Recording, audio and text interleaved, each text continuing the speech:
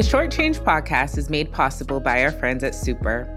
Super is a fundraising platform that helps activists and creators like us build community around the causes we support. What's really cool is Super has partnered with incredible mission-driven brands to offer discount codes, perks, and monthly giveaways right back to the donors. I have personally worked with the team at Super for a while now, and I am totally inspired by their vision for a new way of generosity that is collective, accessible, and more impactful.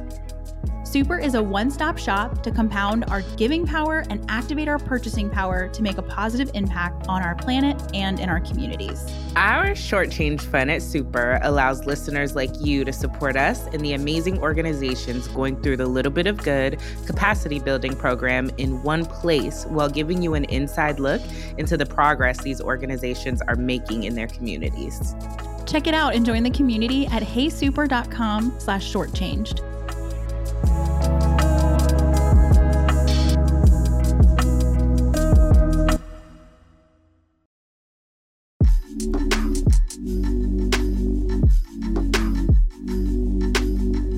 Welcome to the Short Change podcast, where we seek to understand why and how organizations and leaders driving important change in our communities are coming up short. Alongside experts and changemakers, we'll uncover and untangle the structures built to accelerate good, but too often slow it down. But we won't stop there. We'll explore innovative ideas and new paths forward so that organizations, and therefore our communities, get what they are due. I'm Monique. And I'm Taylor. Whether you lead a for good movement, support a cause, or just want to be equipped to engage and give well, you are in the right place. We're so glad you're here.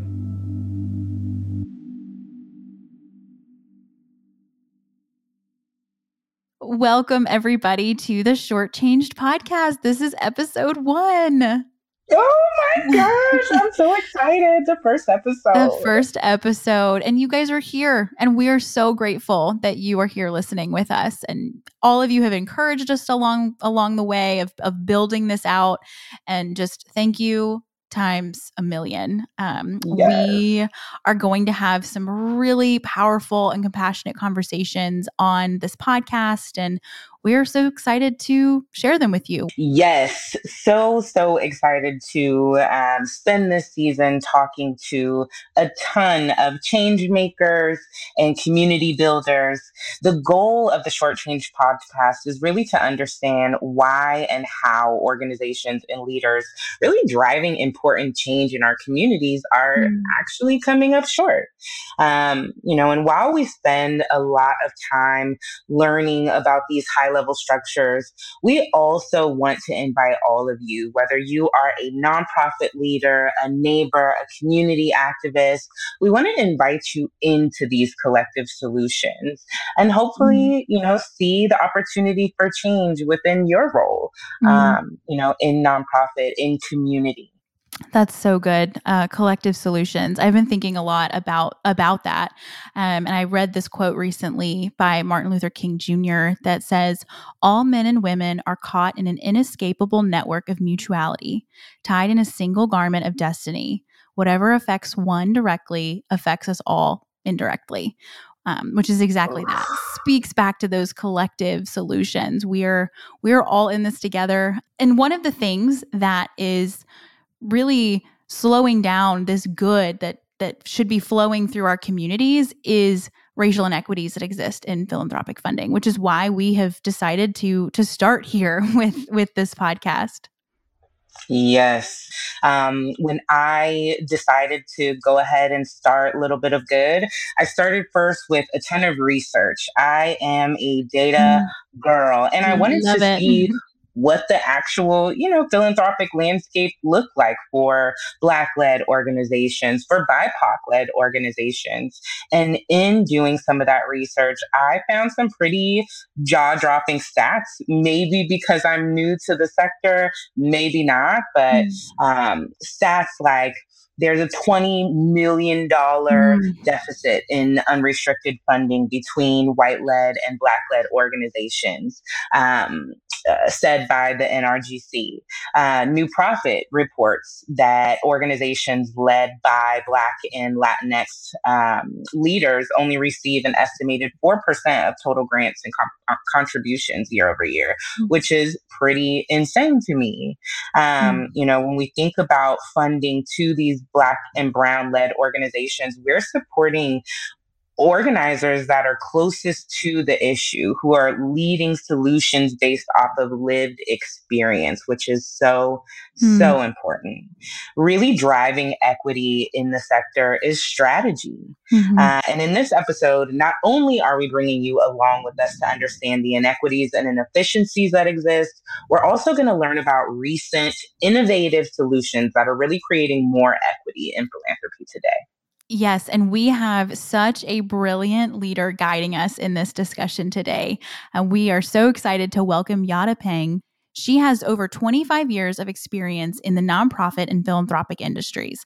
She has built platforms and spaces that shift power to chronically underfunded frontline organizations by helping them build long-term, reliable, small donor revenue.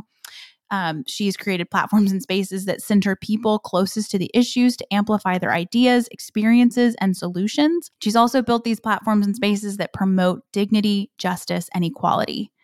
And the most recent gift she has given to the sector and therefore the world is Just Fund, an innovative online portal that connects funders directly to organizations to help move resources more quickly while facilitating greater trust, transparency, and accountability in philanthropy. You are going to be blown away today by her ideas.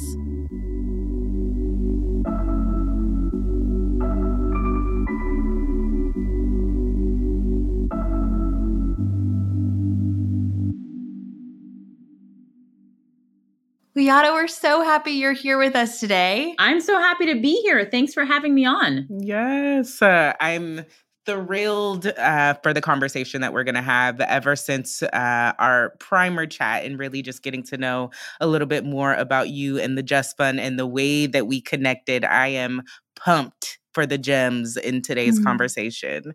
But just kind of setting the stage, you know that we're working to really untangle the structures that are shortchanging our for good organizations and ultimately, our communities. And one of the biggest obstacles, which is why, we're starting our first season here, but one of the biggest obstacles to flourishing communities is racial inequity. And we wanted to see if you could just set the stage in helping our listeners understand some of the high-level trends or gaps, opportunities around racial inequity in philanthropy. Absolutely. I mean, I think, philanthropy is such an interesting ecosystem. I mean, we are moving collectively $450 billion annually to nonprofits, right? And 4% of those dollars go to our communities of color. So just to level set, the disparity in distribution to Black and Brown-led organizations, our Black and Brown communities is really a nice important signaler to what's happening in philanthropy and more importantly, what's not happening. And what's not happening is we are not moving money to communities who are closest to the issues, who are closest to the problems, and therefore, closest to solutions, to real solutions to some of the most important crises facing our country. So philanthropy has the ability to change the way we give. And if we did change the way we give, our communities could thrive. But right now we are chronically underfunding and excluding the most important communities around the nation. So, we're seeing that disparity, and we also see the reasons why there's such a huge disparity in the distribution. I mean, our systems currently in philanthropy are incredibly, as you said at the top, inequitable, right? I mean, and you think about what does that mean? How is the system inequitable? Yes. And you think about, well, who applies for funding, right? Who even knows how to apply for funding? Who knows the networks? Who knows the funders? Who knows how to fill out an application? Who can apply when applications for funding take between 15 to 25 hours? And you give an application 30% of the time you apply. So who has the luxury to be able to do that, right? Who has Right. the knowledge, the skills, the relationships, the know-how to access that funding? Just that barrier in and of itself is one of the biggest barriers preventing our Black and brown-led organizations from accessing resources, right? Not in the know. We don't have the networks. We don't have the relationships. It's an incredibly expensive endeavor, grant making, and applying for funding. So when we think about equity, we have to really think about not just the DEI, what percent of our income, which is important, what percent of our grant making actually is going to Black and brown communities, but we have to think about the how we do philanthropy and to change the how so that we can make it accessible to everyone. Such a good point, just in terms of separating how we do philanthropy from specific DEI initiatives, because I do think that's a place where a lot of organizations and funders get stuck, is but wait, no. We have a DEI strategy. We give to people of color, but really taking the time to think about equitable structures, the how.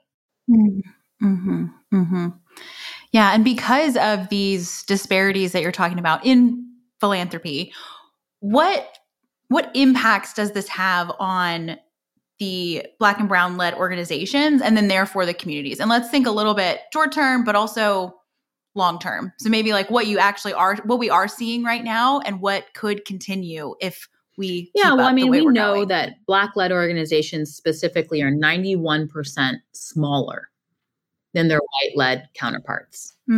Right? So when you think about that, you can think about this from a lot of different ways. One, they don't have the resources to meet the needs of their community in the same way that our white led organizations do. So just taking that snapshot, you think about how our culture and philanthropy is around high performing, effective, organizations. That really becomes code word for white led.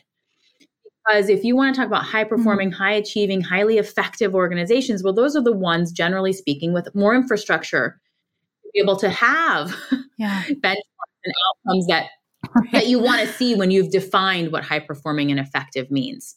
But when you're looking at our smaller, very nimble, very effective, in my mind, because they're solving systemic problems, real needs in their communities, our metrics aren't built in such a way that are elevating and centering our Black and brown led organization. We're 91% smaller, generally under $250,000 in budget size, right? That means they maybe have an ED or a part-time executive director, but they probably don't have a grant writer, probably not a small donor manager. So their ability to generate income and build their grant-based revenue is really tough. Perpetuating the cycle of small and not giving these important organizations the infrastructure they need to actually, make the impact that they want to see.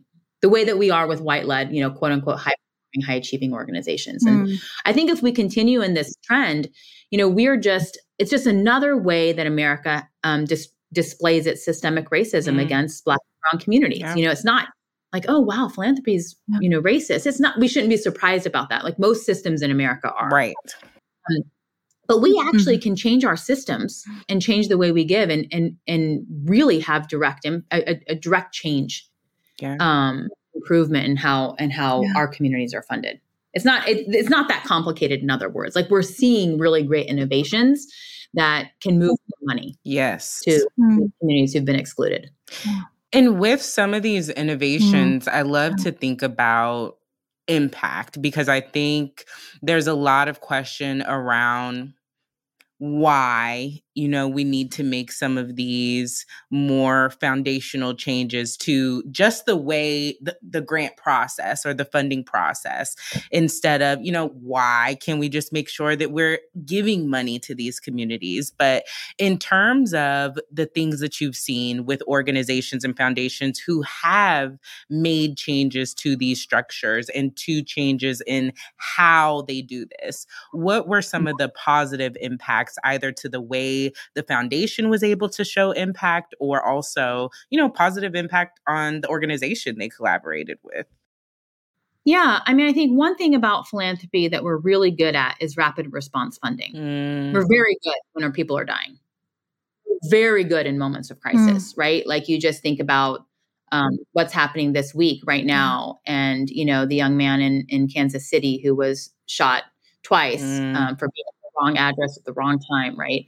And, their family in a course of 24 hours has raised over $3 million, right? We are good at crisis fundraising, but we are not good at long-term infrastructure, and relationships with groups. So let's check in 6 months and see where the interest is as a nation, to this situation, this terrible, horrible situation in Kansas City where, we're good in times of crisis. So I think what we have to do in philanthropy is really get out of that, what I think is a super racist way to fund. Like when our people are dying, we show up, but we're not investing to prevent the crisis. We need to be investing to prevent the crisis and be there long after the crisis, right? Make sure people have the opportunity to take care of their communities before the crisis happens. So I think, what I'm seeing in philanthropy is really actually exciting. And I think the best wrapping paper that I've seen, or framework that I've seen is this trust-based philanthropy, that women of color designed and built, amazing leaders in this space, really thinking through how can we give in a way that helps really meet a community where they are and give them, and provide the resources and the infrastructure required. So you're thinking about like multi-year, long-term, right? General operating support grants. That's the what we're doing. And then the how is also really beautiful, more faster grants. Some folks are leaning into participatory grant making, allowing folks closer to the issues to make decisions. And some folks are just like, here are the requirements. If you meet them, we're going to fund you. Right? Just getting money out more quickly through innovative ways. And we know what philanthropy can do because we've seen it. We saw it in the global pandemic, what philanthropy could do. When we wanted to, when we needed to, we were able to shift our practice to move more money. So there's nothing really stopping us from continuing those types of models in perpetuity. Yeah. And I know this was a conversation that we had offline with you about equity in philanthropy, but kind of reframing equity to strategy. So can you talk a little bit about that? I think, to Monique's point earlier, we are thinking about equity really through a DEI lens. We're thinking about it in that framework. And it doesn't really matter to me how people come into this space to want to fund Black and brown led organizations. Just come on in, come on in and fund us. But I will say that to me, this isn't about equity. This is a strategic play, right? If we really want to make progress on anything that we all care about, we have to fund people closest to the issues and closest, and who have direct lived experience. Like that is strategic. We can make the progress we want to see when we get the resources down to people who are actually in the issue and in the problem. It's not just about equity. Yeah, absolutely. And I think a lot of what I get from your conversation is like, there's a lot of opportunity to be innovative in this space. And one thing that I wrote down that you said, it's like, we're not investing to prevent the crisis. And a lot of the time, I think because I play in both sides of the for-profit and the nonprofit, I always go back to the kind of startup analogy. And these investors are investing money in these startup ideas and they're supporting them so that they grow and they grow huge. But there's a need for a return when it comes to that investment. But when I think about nonprofit, I'm like, this is the coolest opportunity for these investors or foundations, these granting organizations to be, and I hate the word risky because it's not risk, but to be innovative in how we partner with these nonprofit organizations to prevent and create sustainable long-term solutions. But I want to ask you, from your perspective, do you feel like funders have lost their ability or capacity even to dream in terms of what we can do with philanthropy? I think that's such an interesting question and such a great context in terms of, I believe philanthropy, and I'm not the one who said this, Rob Reich has written a lot about this from Stanford, around the fact that philanthropy was designed to be society's risk capital. It's the one entity that can take risks, and I mean, in other words, not always have to fund the winning solution. And in fact, if we want to solve systemic issues, we want to cure cancer, we're going to fail before we win, before we succeed. And we are ready for that because we understand that you've got to fail before you get to the right solution. And in fact, in talking with one of my investors who founded a big online company, I asked, tell me about your success. How'd you get here? And what he said was very interesting for me because he said, well, it took me 5 times. I tried to build this platform 5 times before I got it right. And I was just sort of blown away. And I said, wow, how did you go to get more money after you failed? Because surely those investors didn't want to come along with you after you failed. And he's like, what? No, they invested in me to fail. Because they knew that the more I failed, the faster I failed, the closer I would get to the right solution. I think that's just a great description of what we can be doing in philanthropy, right? Investing in people to fail fast and get to the right solution. But if we are funding in a way that we have to constantly be tap dancing and here's the impact and here's what we did that was so great, we're not going to get to the root of the problems. We're not going to have the space and the freedom to experiment and fail and actually identify solutions that can create systemic change. And if we can create the culture and the environment where, we're failing all the time. Look, I can make it pretty and put makeup on it, but I'm failing all the time. And in fact, I am with my team at Just Fund, we work on failure. We want to fail. Because we know that the faster we fail and eliminate options, we're going to find those winning solutions to move more money to movements. In for-profit, in tech, failing fast is truly a philosophy that we live by because there's so much growth and learning in that. But there's so many parameters when it comes to nonprofit and reporting that makes it almost scary at all to mess up, let alone fail. Right. And I mean, even the systems that I love, in technology around agile business planning, you can do, 2-week sprints and you run your experiments within those sprints and you really clearly identify the hypothesis, what you're testing, what you think is going to happen. And then you fail and you try something new and you fail and you try something new until you it's built into the culture. And let's do that. Let's do that. Let's give our communities the freedom to really fail and experiment. And we're going to come up with some winning solutions. And I think what we have inherited from tech and from venture capital is the parts that aren't healthy in nonprofits, in my opinion, of I want that ROI in 6 months. I just gave you $10,000. Why didn't you hit XYZ target? Oh my gosh, no, this is a long-term, thing. And I need to be fully funded before I can actually hit those deliverables, not just your 10,000 out of the 100,000 that I needed. I can't get fully funded. So I can't actually, accomplish those goals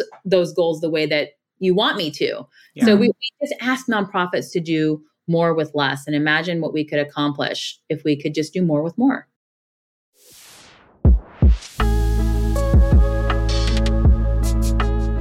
The Shortchange Pod does not exist without our sister organization, Little Bit of Good. Little Bit of Good is on a mission to eradicate funding inequity in the nonprofit sector. Our first step is through our 4-month capacity building program for Black-led organizations. The first cohort just kicked off, and we can't wait to see how these 6 organizations soar. You can join our community of activators by supporting the Shortchanged Fund at heysuper.com/shortchanged. You can also follow along and support all things Little Bit of Good on our website, littlebitofgood.org, or on Instagram at littlebitofgood_. We're also on LinkedIn. Do your little bit of good today.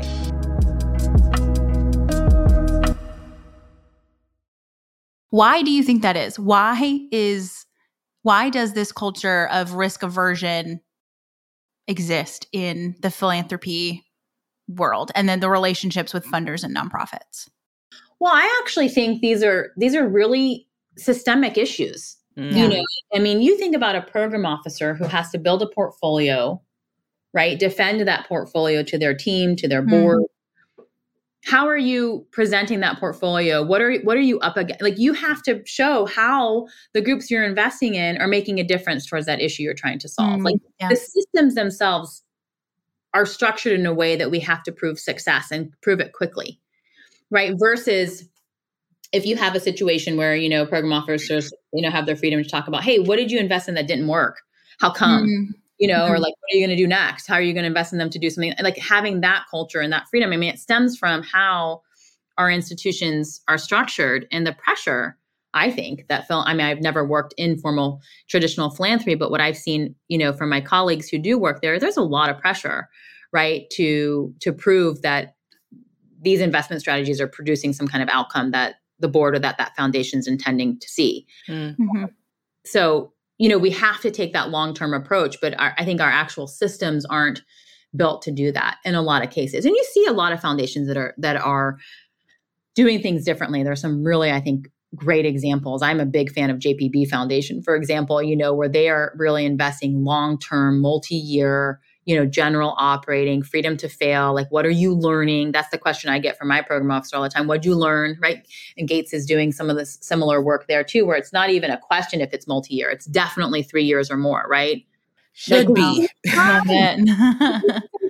You're going to get it wrong before you get it right. And that's all important information. I was a competitive gymnast growing up, and we failed all the time. And what did we do? We didn't like turn a blind, we didn't like turn away from the failures. We like investigated those failures. How come you fell? How come you did this? Why did you get this point off? And we would try to address it, right? Versus like, oh, well, cover your eyes and let's just try something else, or pretend like it didn't happen. Like, really investing in failure to learn, I think, is absolutely key. And it's part of the culture change that we need to see.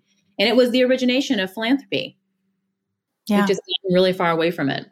And you've kind of mentioned a few of these throughout our conversation, but what are some of the shifts in philanthropy that are toward this more equitable system that you are excited about? And specifically, feel free to brag about Just Fund. We want to hear more about the amazing things that you're doing through your organization. Listen, I have been in philanthropy for, in building nonprofits for 25 years. And in those 25 years, throughout those 25 years, everyone has been talking about a common grant application.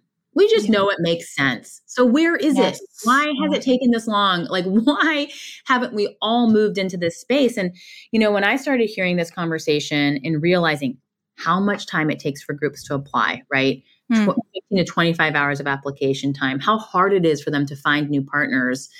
And we have this incredible model in the College Common app. We just started building it at Just Fund. And, we have the common grant application on Just Fund, which is, I think, amazing. You have two parts to the common app. You have your common profile that groups fill out one time. And then you have the specific questions from each fund. What does that mean? Firstly, it means that a group's spending about 60 minutes to apply the first time with their common profile and those specific questions from each fund.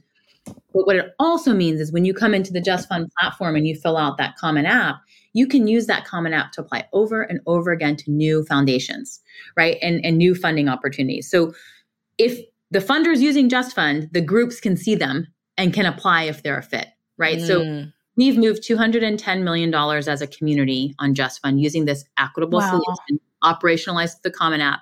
But the number that excites me the most is what I call the leverage number, or the secondary grants number. That's 119 million of that 210. What that means is 58% of the funding on Just Fund are secondary grants. A group comes in to apply to Fund A, but sees Fund B on the platform and applies there and gets funded by that fund. So we're giving groups access to new funding opportunities. And the funders, just by virtue of using Just Fund, are saying to groups, we want you to know we exist. Right. And we're starting to see that kind of leverage. And, the other number that really excites me is at Just Fund, we've saved organizations 28 years, 244,000 hours of application time just by implementing a solution grounded in the common grant application. That is incredible. You say 28 years? 28 years. Years. And how long has Just Fund been in existence? We've been in existence since December 2017. And we've run, 142 funds on the platform. We have over 10,000 organizations in the platform. And it's just the beginning, right? Because my dream is I want 500 funds in this platform, so groups can find many matches. We can, in Just Fund, we're tracking to see who's funding what, so you can really leverage each other's due diligence. We don't have to make the same due diligence processes when we see that colleagues have already made the decisions to fund them. And now in 2023, we're turning to what I call our second mountain. Now that we have this beautiful living, breathing database of 10,000 plus organizations, 150 new orgs coming in every month applying for open grant cycles, we can now allow individual donors and donor advised fund holders and philanthropic advisors, institutional philanthropy to come into the portal and find and fund. Right. You can actually come into Just Fund, search around 26 different filters and tags that the groups actually put on their Common App themselves. And you can find work happening right now in your communities that you can fund. Wow. And I do, just quickly, for the people who aren't fully familiar with Just Fund, we definitely want to get your kind of general pitch when people don't know what it is. What is Just Fund? But I think for me personally, I'd love to find out, what was your kind of personal call to action when 2017, okay, we're going to launch this. And I'm giving you multi-parts here. Third, I think because I'm very interested in what tech can do to really accelerate the nonprofit sector, would love to know, how you've utilized technology and philanthropy to kind of push things along a bit faster. Yeah, great questions. And I'll say in 2017, I was working at a donor network, an amazing donor network that I have a lot of love for, called Solidare, which is a network trying to move money in solidarity with social movements. And what we found pretty early on was our values and our practices were misaligned. We wanted to move money in solidarity with social movements, but we ran grant cycles where we would get 300 applications. We'd go through a cross-class giving decision-making process, and then we'd fund 15 groups. 285 unbelievable organizations would go into the trash can. I mean, there's nothing we could do for those orgs, right? And sitting here looking at this process and the amount of energy it took from our team to run these grant cycles, manage that participatory or that cross-class giving process to get to the 15. And then, that's it. They each get $25,000 and that's the end. What if we had a technology that could elevate those proposals to all of our members, the ones we funded, the ones who didn't get funded? I just knew that those groups could find a match. Yeah. That was the feeling in my heart that helped me build Just Fund. We want to make it simple to apply, right? Simple, super simple, because we'd see our friends and colleagues out there also asking the same groups that we were funding to apply via different modes, different, platforms, different systems. What if we just got together and said, we're just going to take one Common App?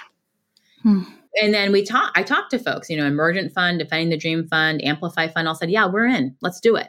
So we designed what we thought we needed. We, of course, looked at all the 32 states that have common grant templates, Word documents for the groups in their states to be able to know what kind of questions they need to fill out if they want to seek funding from foundations in that state. We looked at all of that and we came up with our own Just Fund Common Grant application, right? And we ran 3 funds back then in 2017 and saw how much time it saved for organizations. And by the way, Just Fund helps save time for the funder too. We have incredible, to your point, Monique, around technology, what technology can do.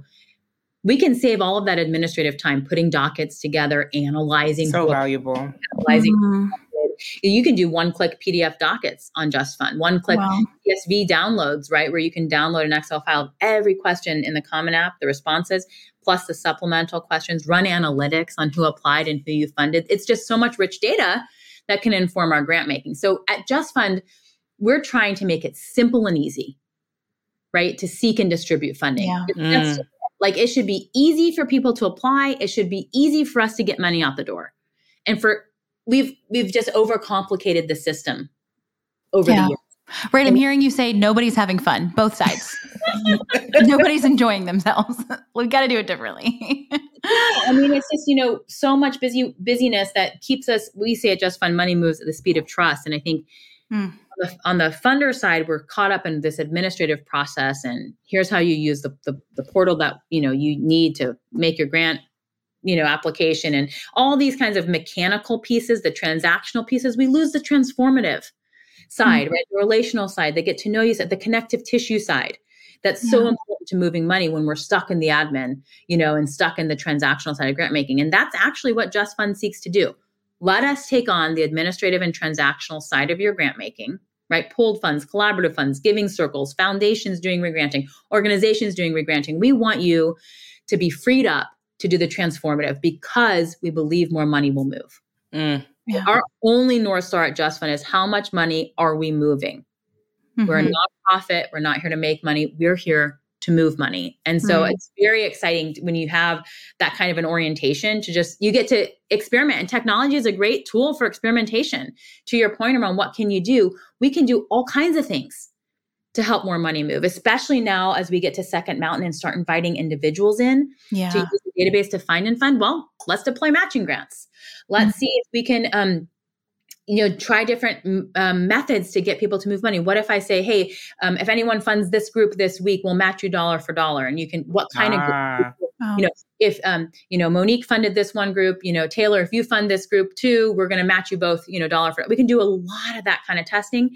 We can do, and motivating to get people to move money. We can control, right, what groups come up in someone's search, right? And we can surface. All platforms can do this, right? Our algorithms, we can surface groups that are Black led. We can surface groups that are BIPOC led, or whatever our filters are. We can surface groups that haven't gotten funding in the past X days. Wow. We can surface groups with smaller organizational budget sizes. Like we can choose to, instead of centering quote unquote high performing organizations, we can choose to center the ones that need the funding, who are doing the hard work on the front lines. Like that can be a choice we make. And then we can drive, matching funds or other incentives to get folks to move money to those communities. And then all of the incredible funders on Just Fund will call a little bit of good so we can help their organizations use that money to scale. It's perfect. It's a perfect circle. I mean, it is. There's a lot of sparks out there, of innovation that can actually change the way we give. Really reset philanthropy for good. And we do need to be working in partnership and getting excited for each other, right? And celebrating these really, I think, big wins. I mean, the fact that we have the nation's first common grant application, that's a big deal. Huge. I mean, you want a common app? We've got it. We will administer grants end to end. That's a really big innovation. And I think there's a lot of folks out there doing really cool things that I think you'll be talking with later on in this series of folks who are just bottom line want to see our communities thrive. And we know that for them to thrive, we've got to direct resources their way. Snaps to that. I think leaning on you as we start to close up today, in terms of specific examples, maybe some low lift call to actions for our listeners, whether they are, community-based philanthropists or working for a foundation, what are some actions that they can do now to kind of push this, equity, this collaboration forward in philanthropy?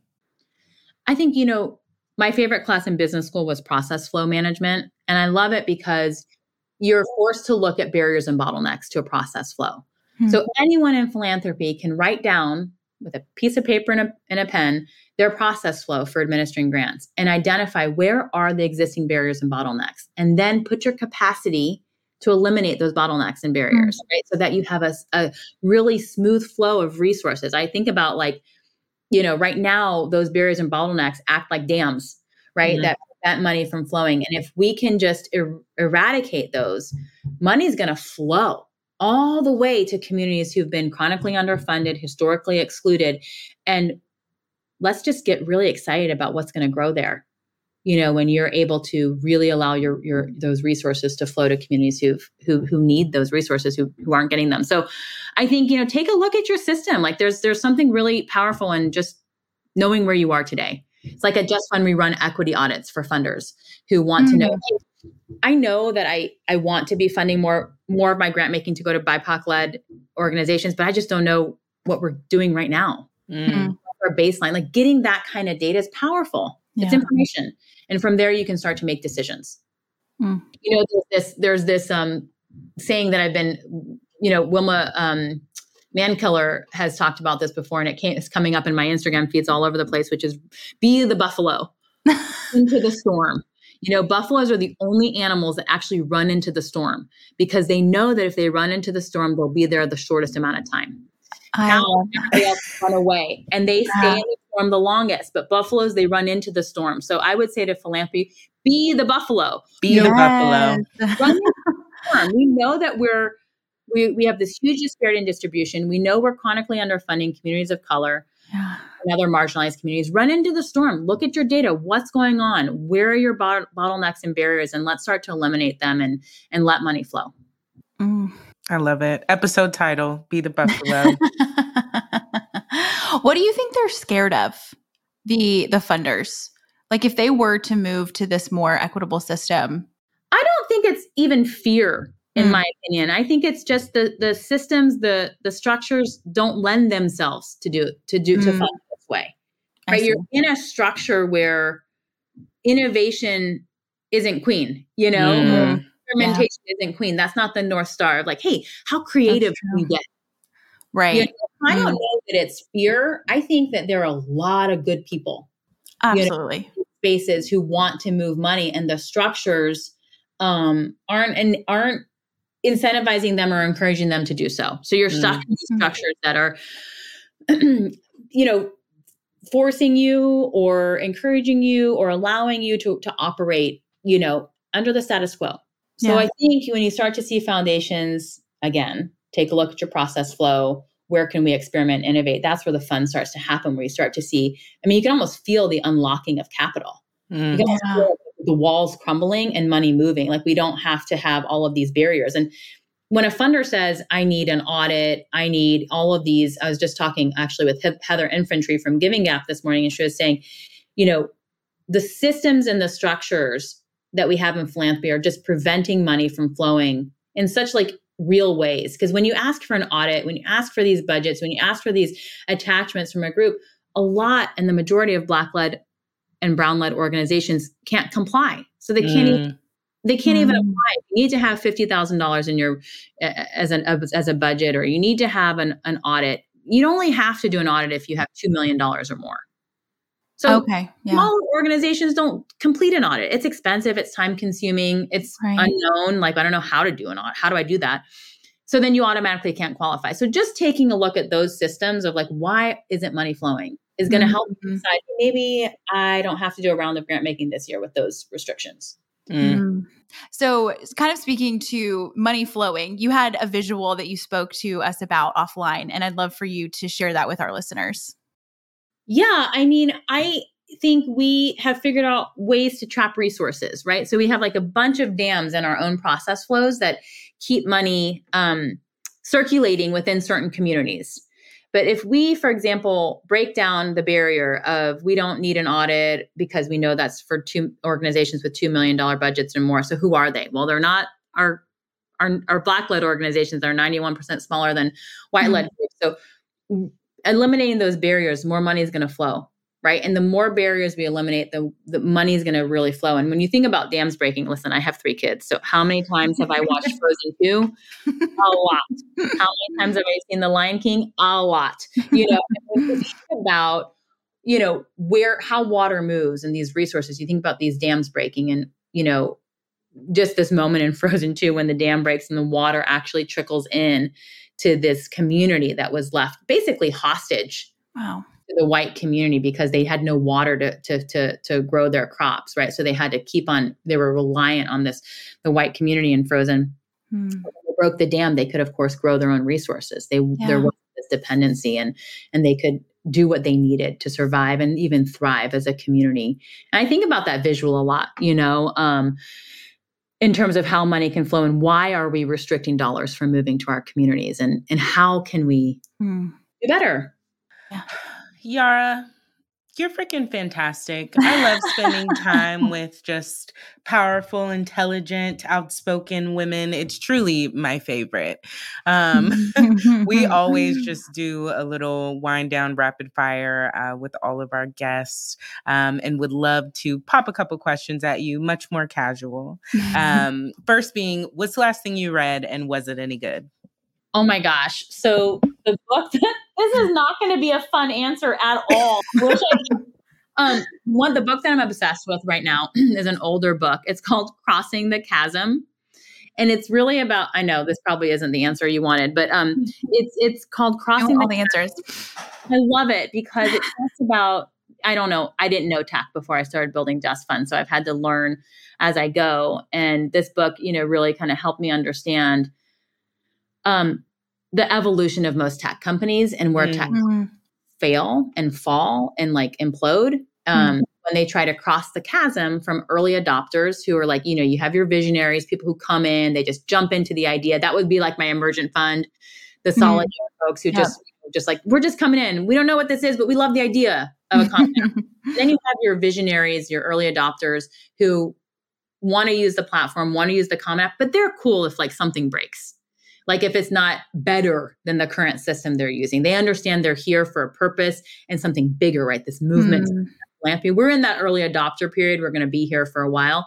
After that, there's this chasm to early majority, to like mainstream markets who want to use your product because it just makes their lives easier, right? And so most tech companies when they try to cross that chasm, they fall down and go away. So like that book has really helped me ground my team, the decisions that we're making, the decision to stay an early adopter for as long as we are, and really try to build that base of folks who want to be here because we want to reset philanthropy for good. We want to innovate. We want to see what technology can do for us. And we're just excited, by what we see. So that book, Crossing the Chasm, has really been just one of my favorites. See, and that was amazing. That was a good answer. Perfect answer. Wrote it down. Gonna look into it. Audio version, but looking into it. What is making your life easier right now? Oh my gosh. So what is making my life easier right now? I will say I have 3 kids. I have one with multiple disabilities. All my kids are amazing. I have 15, 13 and just turned 12. And my 13-year-old has Down syndrome and he's deaf and he is amazing. All my kids are awesome. But I have a caregiver who just makes my life so much easier, because I know when I'm here working and spending time here with you, that he's having well taken care of and having a good experience, riding his bike. He's sick with a stomach flu right now, but I know that he's being taken care of, when I can't be with him. And that really makes my life so much easier. Wow. I wish we had childcare for everyone. Everyone should have childcare, right? And access to childcare. Yes. And I think about how grateful I am that I can be here, be present with you, have this wonderful conversation and know that my child's taken care of. And the clarity and the calm that gives. Oh my gosh, especially when it comes to your children and knowing that they are good. Yes. And lastly, what's the last thing that made you laugh? I am so lucky that I have this group of girlfriends here that we just are on, our little text thread. They crack me up. They are so funny. And really it's about, there's 4 of us who just are constantly making each other laugh, but just the silliness of like, I'm about to turn 47, we're all kind of. Ooh, you fine, Yara? Okay, girl. But we just, just making fun of yourself in a loving way. We couldn't love each other more. That's why I think, the jokes on this thread and the silly happiness and, it's hard, everything's hard, but, being at this stage in life is also hard, the kids and the work and the things, family that you're responsible for, all that stuff. But just somehow these women just find humor and they crack me up. I'm so grateful for that little community. Oh, I love that. Shout out to all of our lady friends. Oh my gosh. So special. keeping us afloat, really. Truly. What would we do without them? Oh my goodness. Well, Yara, thank you so much for just sharing that your time with us today and your mind and just leading us in this conversation, really sharing a very real view of where we're at, but where we're headed. And there are solutions, they do exist. And there is so much that we can do to be a part of that. And we're just really thankful that you're guiding us, one of our guiding lights in this space. Thank you. And I love what you all are doing. And I mean, just even the name of what you're doing, this idea that, hey, we could just do again, to quote Frozen 2, we can just do the next right thing. Yes. Right? You don't know what to do, just do the next right thing. We can just do a little bit of good, and all of our little bits of good are going to turn into something really powerful. And I love what you're doing and the energy you're bringing, and you're just allowing us to focus on the positive. Yeah, we're so impressed and honored by your presence and conversation. Thank you so much again. Obviously, we definitely hope to have you back again and again and again. Well, Let us know. If you're out in the Bay Area, come on over for dinner. We're coming. Oh, yeah, we'll be there.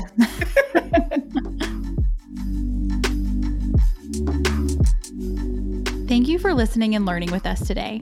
We hope you feel activated and encouraged to go out to make a difference in your corner of the work. If you like what you've heard, we would love it if you left us a rating and review or share us with a friend. You can find us on Instagram at littlebitofgood_ or at littlebitofgood.org. And we'd love to hear your thoughts and questions about today's conversation. So send us a message at shortchangedpod@gmail.com. We'll see y'all next time on the Short Change Podcast.